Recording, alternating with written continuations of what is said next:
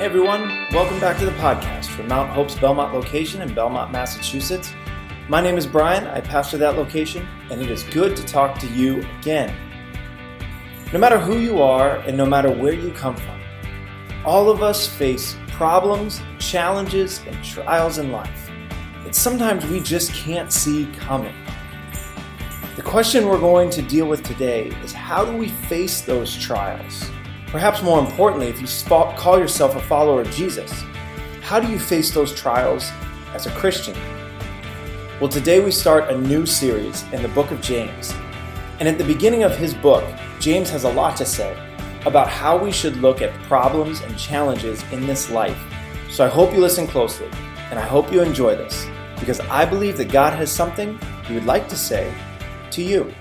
If you want to, if you have a Bible with you, I'd invite you to open it up to the book of James. If you've been with us over the last few months, that's even though it's still a J word, that's a whole new book for us. We have been in the Gospel of John since Easter and Palm Sunday, and so now we are moving into spending the next 4 weeks in the book of James. So there's Bibles in the rows in front of you. A few of the verses will be up on the screen, but not all of them. So I'd invite you to follow along with us, whether you open up an app on your phone that has the Bible or whether you grab one of those Bibles that's in front of you.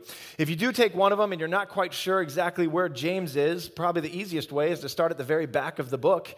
You have Revelation as the last book of the Bible, and you work your way backwards. If you hit the book of Hebrews, you've gone too far. But right in there, after the book of Hebrews, is the book of James. Now, here's something that I think is true of all of us. Here's something I think is true of all of us. All of us, we really would like to, wouldn't we? We'd really like to live the good life. You might define that differently. You might define the good life differently. But all of us would like to live the good life. And I want you to think for a moment, how do you define the good life? What does that look like for you? What would the good life be? Our definitions of that, our pictures of that might be different from person to person and row to row here, but I bet that for all of us, the good life involves a lack of challenges or a lack of trials. I bet for all of us, whether the good life looks like being in the mountains next to a lake or the good life looks like being on a beach next to the ocean, whatever the differences are in those things, the good life probably includes a lack of stress, a lack of trial, and a lack of problems in life. That's really what we want, isn't it? We work towards that. That's what we're working towards throughout life. How can we minimize pain? How can we minimize problems? How can we minimize trial? That's what we want. Now, the problem is, as you well know, no matter how hard we try and no matter how hard we work, trials come, don't they? Things happen. Problems pop up that we never saw coming. And no matter how hard we work, no matter how much money we save, no matter how hard we endeavor to avoid trials and live the good life, trials come. There's these posters that you may have seen before. They're called successories. You've seen them in doctor's offices or dentist's office or maybe in the conference room at your work. They have one of these on the wall. And most of them are some inspiring phrase. Well, there's actually a company that makes the opposite of those.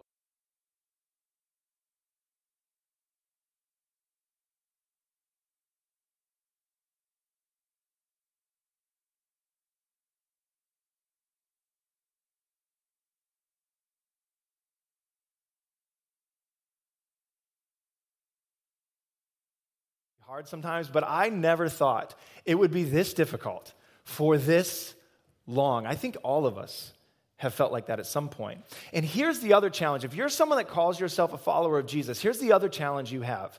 For all of us, whether you call yourself a Christian or not, we want to live this good life and avoid stress, avoid challenges, get rid of problems. But if you're a Christian, if you're a follower of Jesus, here's the other challenge that you're wrestling with in your mind.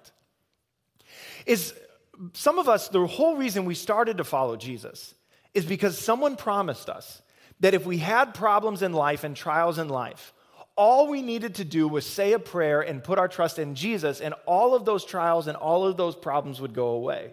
That's how this whole thing was sold to us. It was packaged and sold to us that if you have problems, trust Jesus, no problems. That's how it was sold to us. So we did that. And what did you find out? You found out that not only did you still have the same problems and trials as everybody else, but now, because you decided to become a Christian, you had a whole new set of challenges and trials that no one else has, that other people don't have. Because now you had to deal with the fact that your family thought you had made a bad decision. Or now you had to deal with the fact that friends and coworkers lost respect in you because you became one of those people who trusted in Jesus. Now you had to deal with some of the problems that can come with being a person of faith. And so for those of us who say we follow Jesus, if we come into this whole thing thinking, if I follow Jesus, trials and problems will go away, it's a very challenging thing that we have to deal with when trials and challenges continue to occur. So what are we supposed to do about all of that? Well, this morning we start a 4-week series through the book of James, and really we're only going to spend our time in James chapter 1. In 4 weeks, we can't get much further than that, and I think we're even pushing it to get through James chapter 1 in 4 weeks because there's so much here. But we're going to go through James chapter 1 together, and then in the future we'll come back and talk about other aspects of the book of James. But if we were to sum up the book of James quickly, James is written by Jesus' brother, James, and he's a late convert. Everything we know says that he's a late convert to trusting in Jesus as the Messiah. And you maybe can imagine if you grew up and your brother, when he was older, decided to tell you that he was the Messiah. Might be tough to believe. It was for James too. But later we read that after Jesus rose from the dead, that James put his trust in Jesus Christ. And so he writes this book as a late convert. And the thing that James is most focused on is that our faith should be something that makes sense in the real world. That our faith shouldn't just be something that's up here in our minds and on our thoughts in the clouds, but it should be something that is lived out, that affects the way we live our day-to-day life. In fact, in James chapter 2, verse 14 and then 17, this is what James says. He says, "What good is it, my brothers, if someone says he has faith but does not have works? Can that faith save him?" And then he says in verse 17, "Faith by itself, if it does not have works, is dead." And this is James' big focus, that our faith shouldn't be just something we say we believe in. It should be something that is lived out and something that we do. And so I like the book of James. It's an important book because it helps us understand how our faith is to be lived out day to day, which is something that we all need.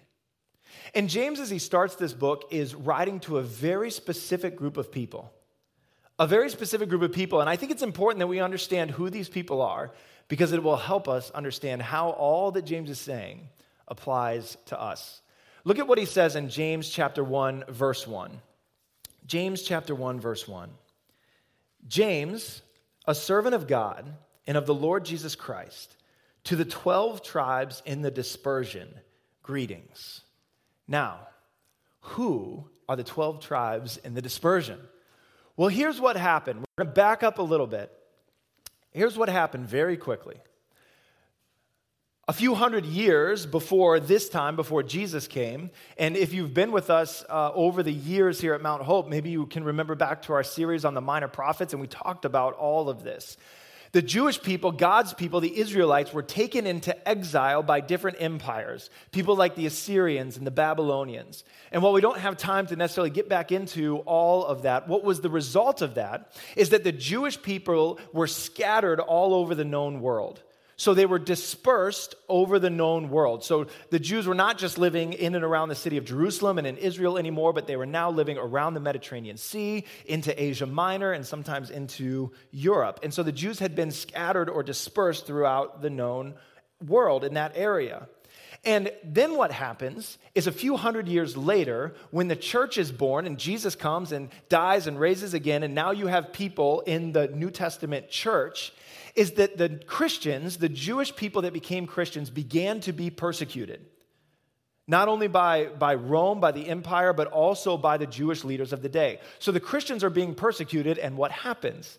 The Christians living in and around Jerusalem and in Israel, they also scatter. And they go out to some of the same places. They go to those areas around the Mediterranean. They go to those areas in Asia Minor. They go into those areas in Europe because they're looking for refuge. They're looking for asylum. They're looking to escape the persecution. Now, when these Jews who had started to follow Christ got to the place where they were trying to seek asylum, what they found was they just received greater and more persecution. So the Jews living in that area did not receive them well.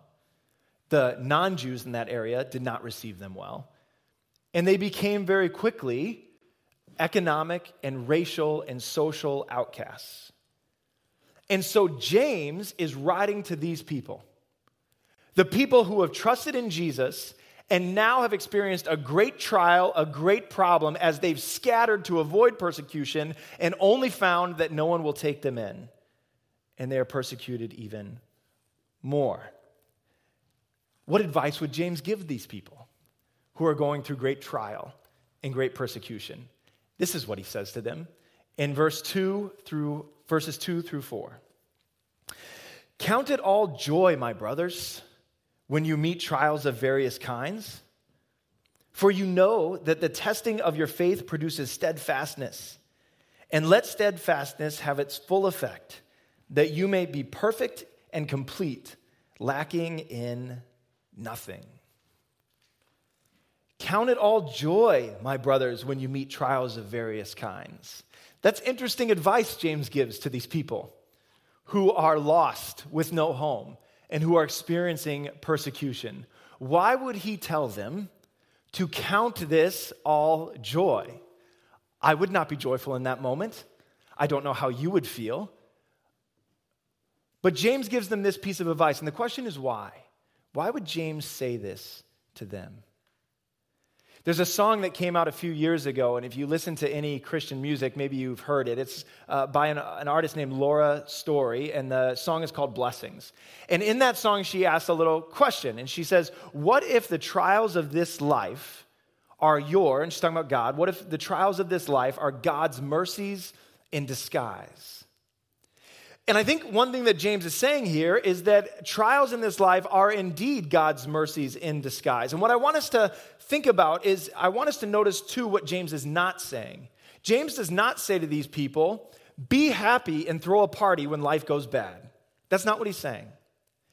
He doesn't say, put a smile on your face and pretend like everything is okay when life is its most difficult. That's not what he's saying. But he is reminding us of a truth that is an important truth for you and I as believers to know and understand.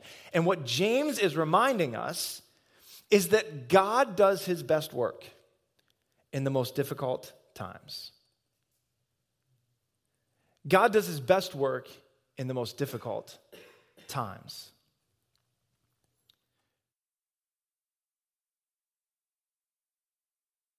This for a while. If you're someone that's walked with him for a while, when have you learned the most about who he is and who you are? When have you seen God come through and do the biggest things? When have you found yourself relying on God the most and in your most intimate moments with him? Has it been during the great times of life when everything's okay and things just seem to sail along? Or has it been through the difficult times? I think that most of us who follow Jesus would say it has been in the hardest time that we've learned the most about who God is and who we are. And that's because trial and pressure and stress and pain, they do two things for us. The first thing they do is they force us to pay attention. It is so easy when life is good, things are fine, and it's all flowers and ice cream and puppy dogs to forget who we are and who God is. But there's something about pain, and there's something about trial, and there's something about struggle that wakes us up and forces us to pay attention to who God is. The great author and philosopher C.S. Lewis, he said it this way. After his wife passed away, he wrote a book called The Problem of Pain. And in that book, as he was struggling with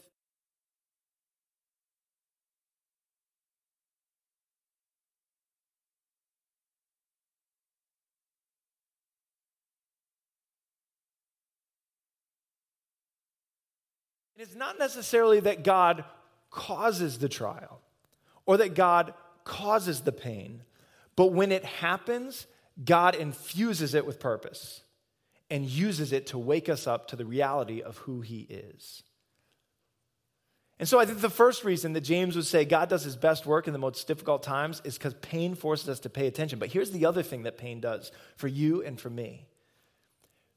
Pain, if we trust in Jesus, if we follow him, begins a process that is so important in our lives. It begins a process that is so important in our lives. And let me tell you how this works. As we were thinking about this week and how trouble and trial affects our faith, we thought about how strength training works and how muscle is built.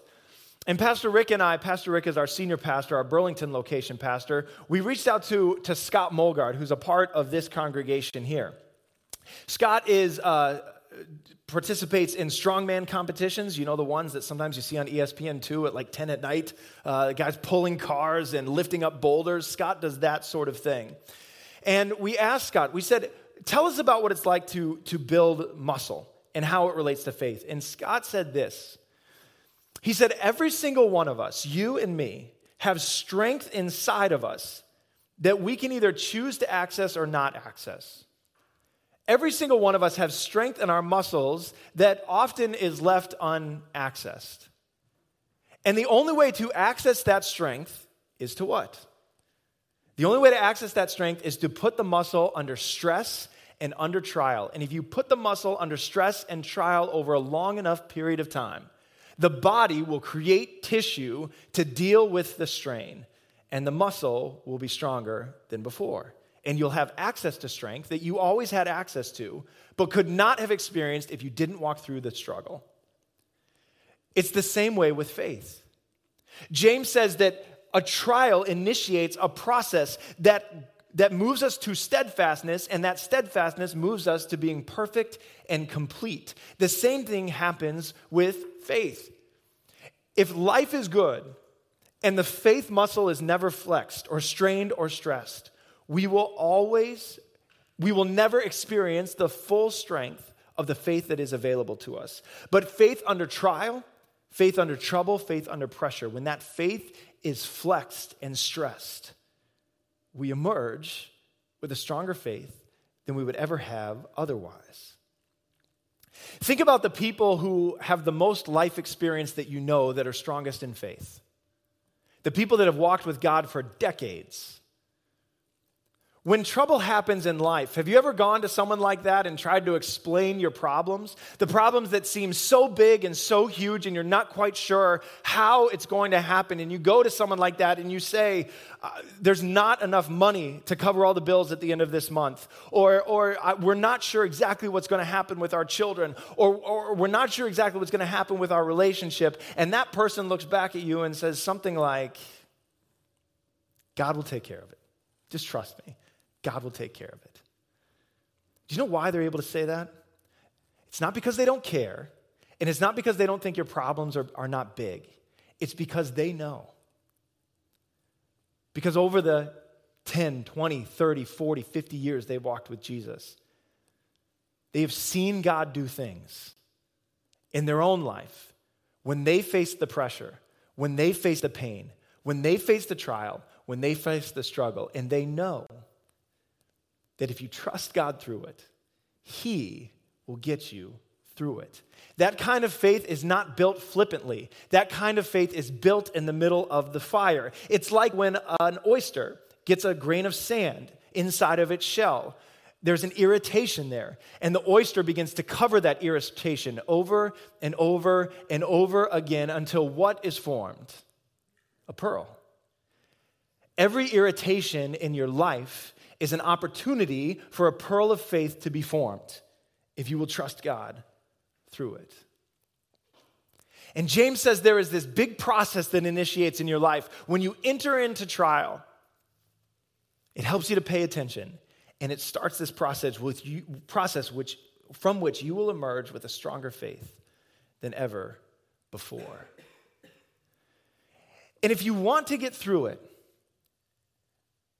how in the world do you act in the midst of that trial? Everyone in this room, I can tell you, you're one of three places.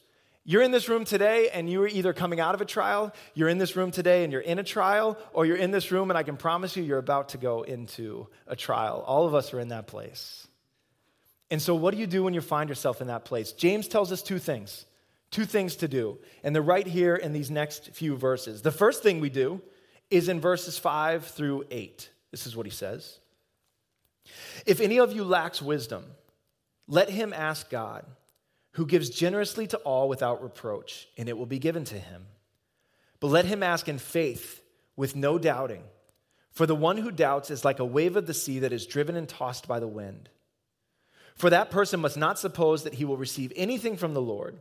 He is a double-minded man, unstable in all his ways. And James, if I was going to sum this up, I think he comes to us and says something along these lines. When you're in the middle of the trial, work hard to stop asking why questions and start asking what questions. I don't know what trial you're going through this morning. And I know that in this room this morning, even though it's not the largest group ever assembled, there are some serious things happening. I can look through the faces and the rows of people here this morning. There's a lot going on, and none of it's easy. And the question that you have this morning for God is why? Why? Why did that person die? Why am I in this position? Why did that relationship end? Why is my spouse? Why are my kids? Why is my job? Why? And here's the thing. I don't know. I wish I knew. I wish I had the answer for you. I wish this book gave me the answer for any and every specific situation. I wish you could find the answer for each and every situation. And the question of why, I don't know. The way the Bible puts it is now we see dimly. But once this world is over, we'll see plainly. I think maybe one day we will understand why some things happen the way they did. But right now, I don't see in whole. I just see in part. And I don't know the answer to that question, why. And James comes to us and he says, as you're walking through the trial, don't come to God and say, God, why? Come to God and say what? Okay, God, what is the wisdom you have for me? What is it that you want me to learn? What are you teaching me about who you are? What do you want me to do?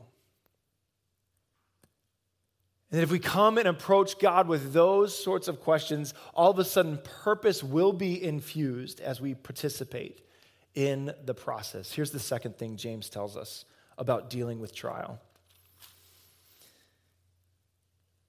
He says it in verse 9, let the lowly brother boast in his exaltation and the rich in his humiliation, because like a flower of the grass he will pass away. For the sun rises with its scorching heat and withers the grass. Its flowers fall and its beauty perishes. So also will the rich man fade away in the midst of his pursuits. Blessed is the man who remains steadfast under trial.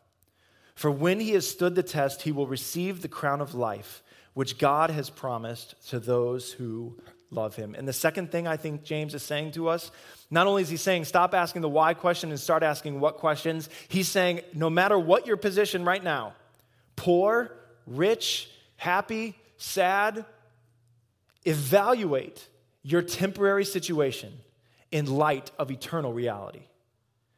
Evaluate your temporary situation in light of eternal reality. If you're poor today,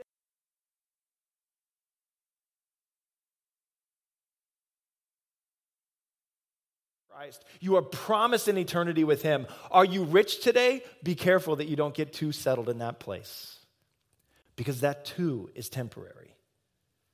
And you want to make sure that you're working not for the things of this world, but for the next. So I don't know what trial you're facing today, but I would encourage you to consider it joy, not because it's fun, but because God is doing a work in your life if you'll let him. So come to God and ask him the what question. Evaluate what you're walking through. It's a temporary situation in light of eternal realities and who God is and who Jesus Christ is and what God promises you. At the end of the day, what James is saying to you and me is that a faith untested is a faith unfinished. If we want our faith to be strong, if we want it to be built up and complete,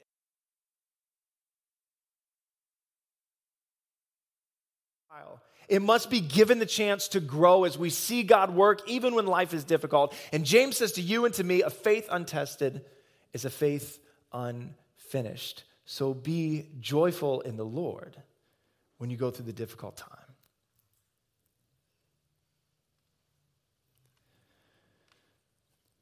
Knowing Jesus and following him.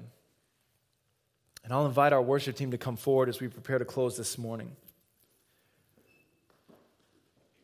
Knowing Jesus and following him does not give us a pass on trials in this life, but it does bring purpose to those trials. Listen to that this morning. Following Jesus and being in relationship with him does not give us a pass on trials, but it does bring purpose to those trials.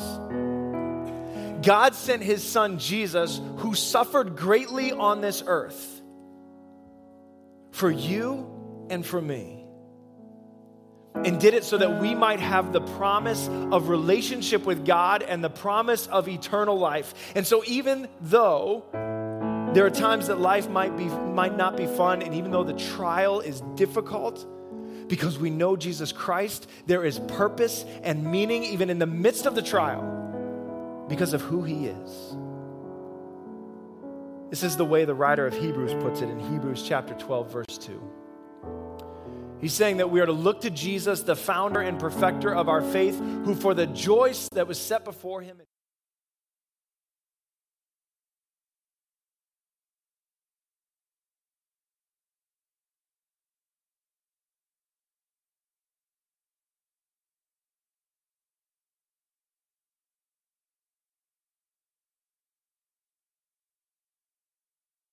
Think about someone like a man named Rob McDonough.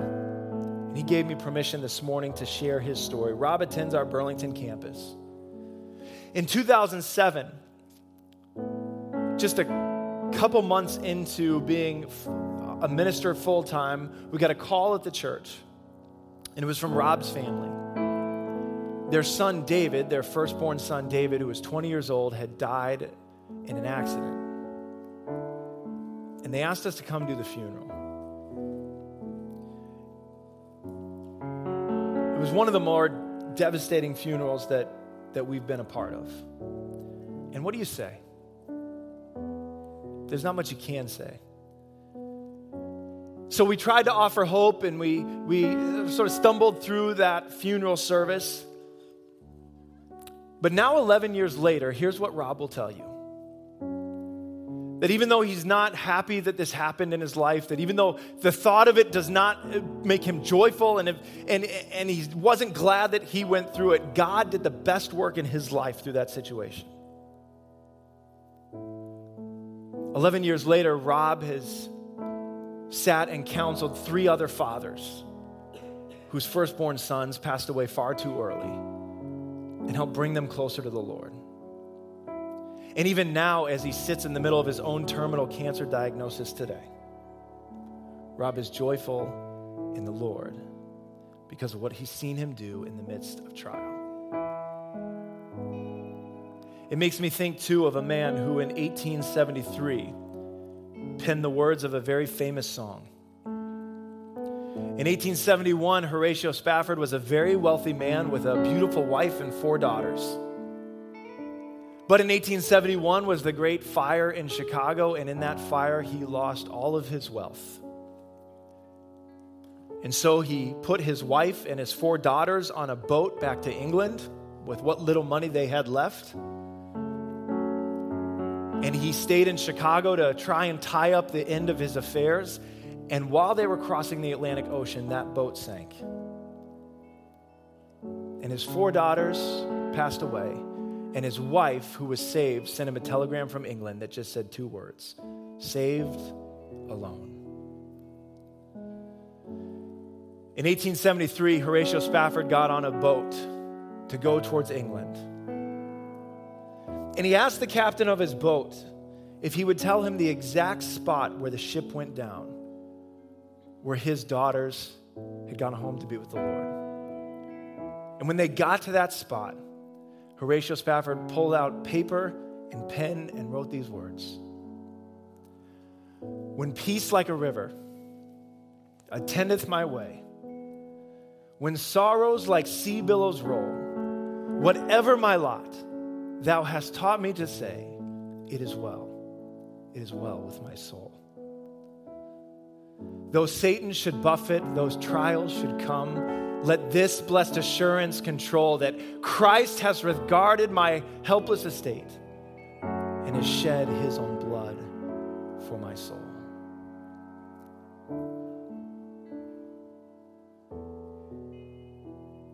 No matter what you're going through this morning, no matter what you're facing,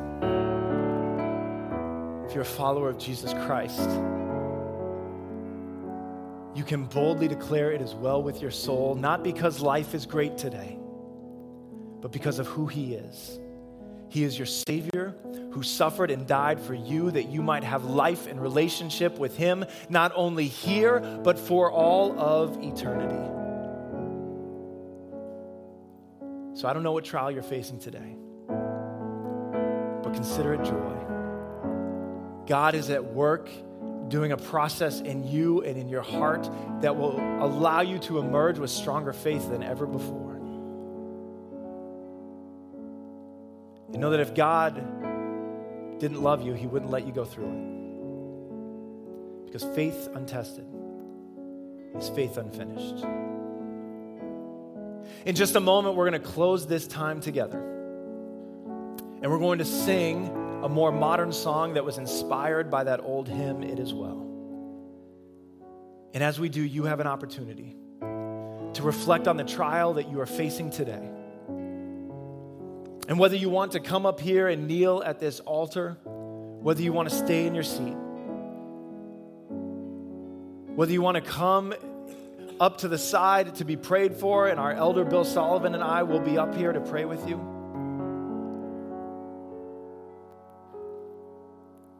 Take this time to reflect on the thing that you are facing and trust God through it. Would you stand with me as we close this morning? God, we don't know why things happen, but through it all, our eyes will be on you, and through it all, we will say it is well with our soul. Move in these moments, we pray in Jesus' name. Amen. Let's sing together. Hey, thanks again for listening to the podcast from Mount Hope's Belmont location. At Mount Hope, we gather in Belmont every Sunday at 10 a.m. and in Burlington at 9 a.m. and 11 a.m. Each week that we gather, we do so to learn more about God, grow in our love of him and others, and then we go to live lives driven by faith. If you live in the Burlington or Belmont, Massachusetts areas, we'd love for you to join us on a Sunday. You can learn more about us by visiting our website at mounthope.org, MOUNTHOPE.org, or follow us on Twitter or Instagram at MTHopeBelmont. Thanks again for joining us, and we look forward to having you listen again next week.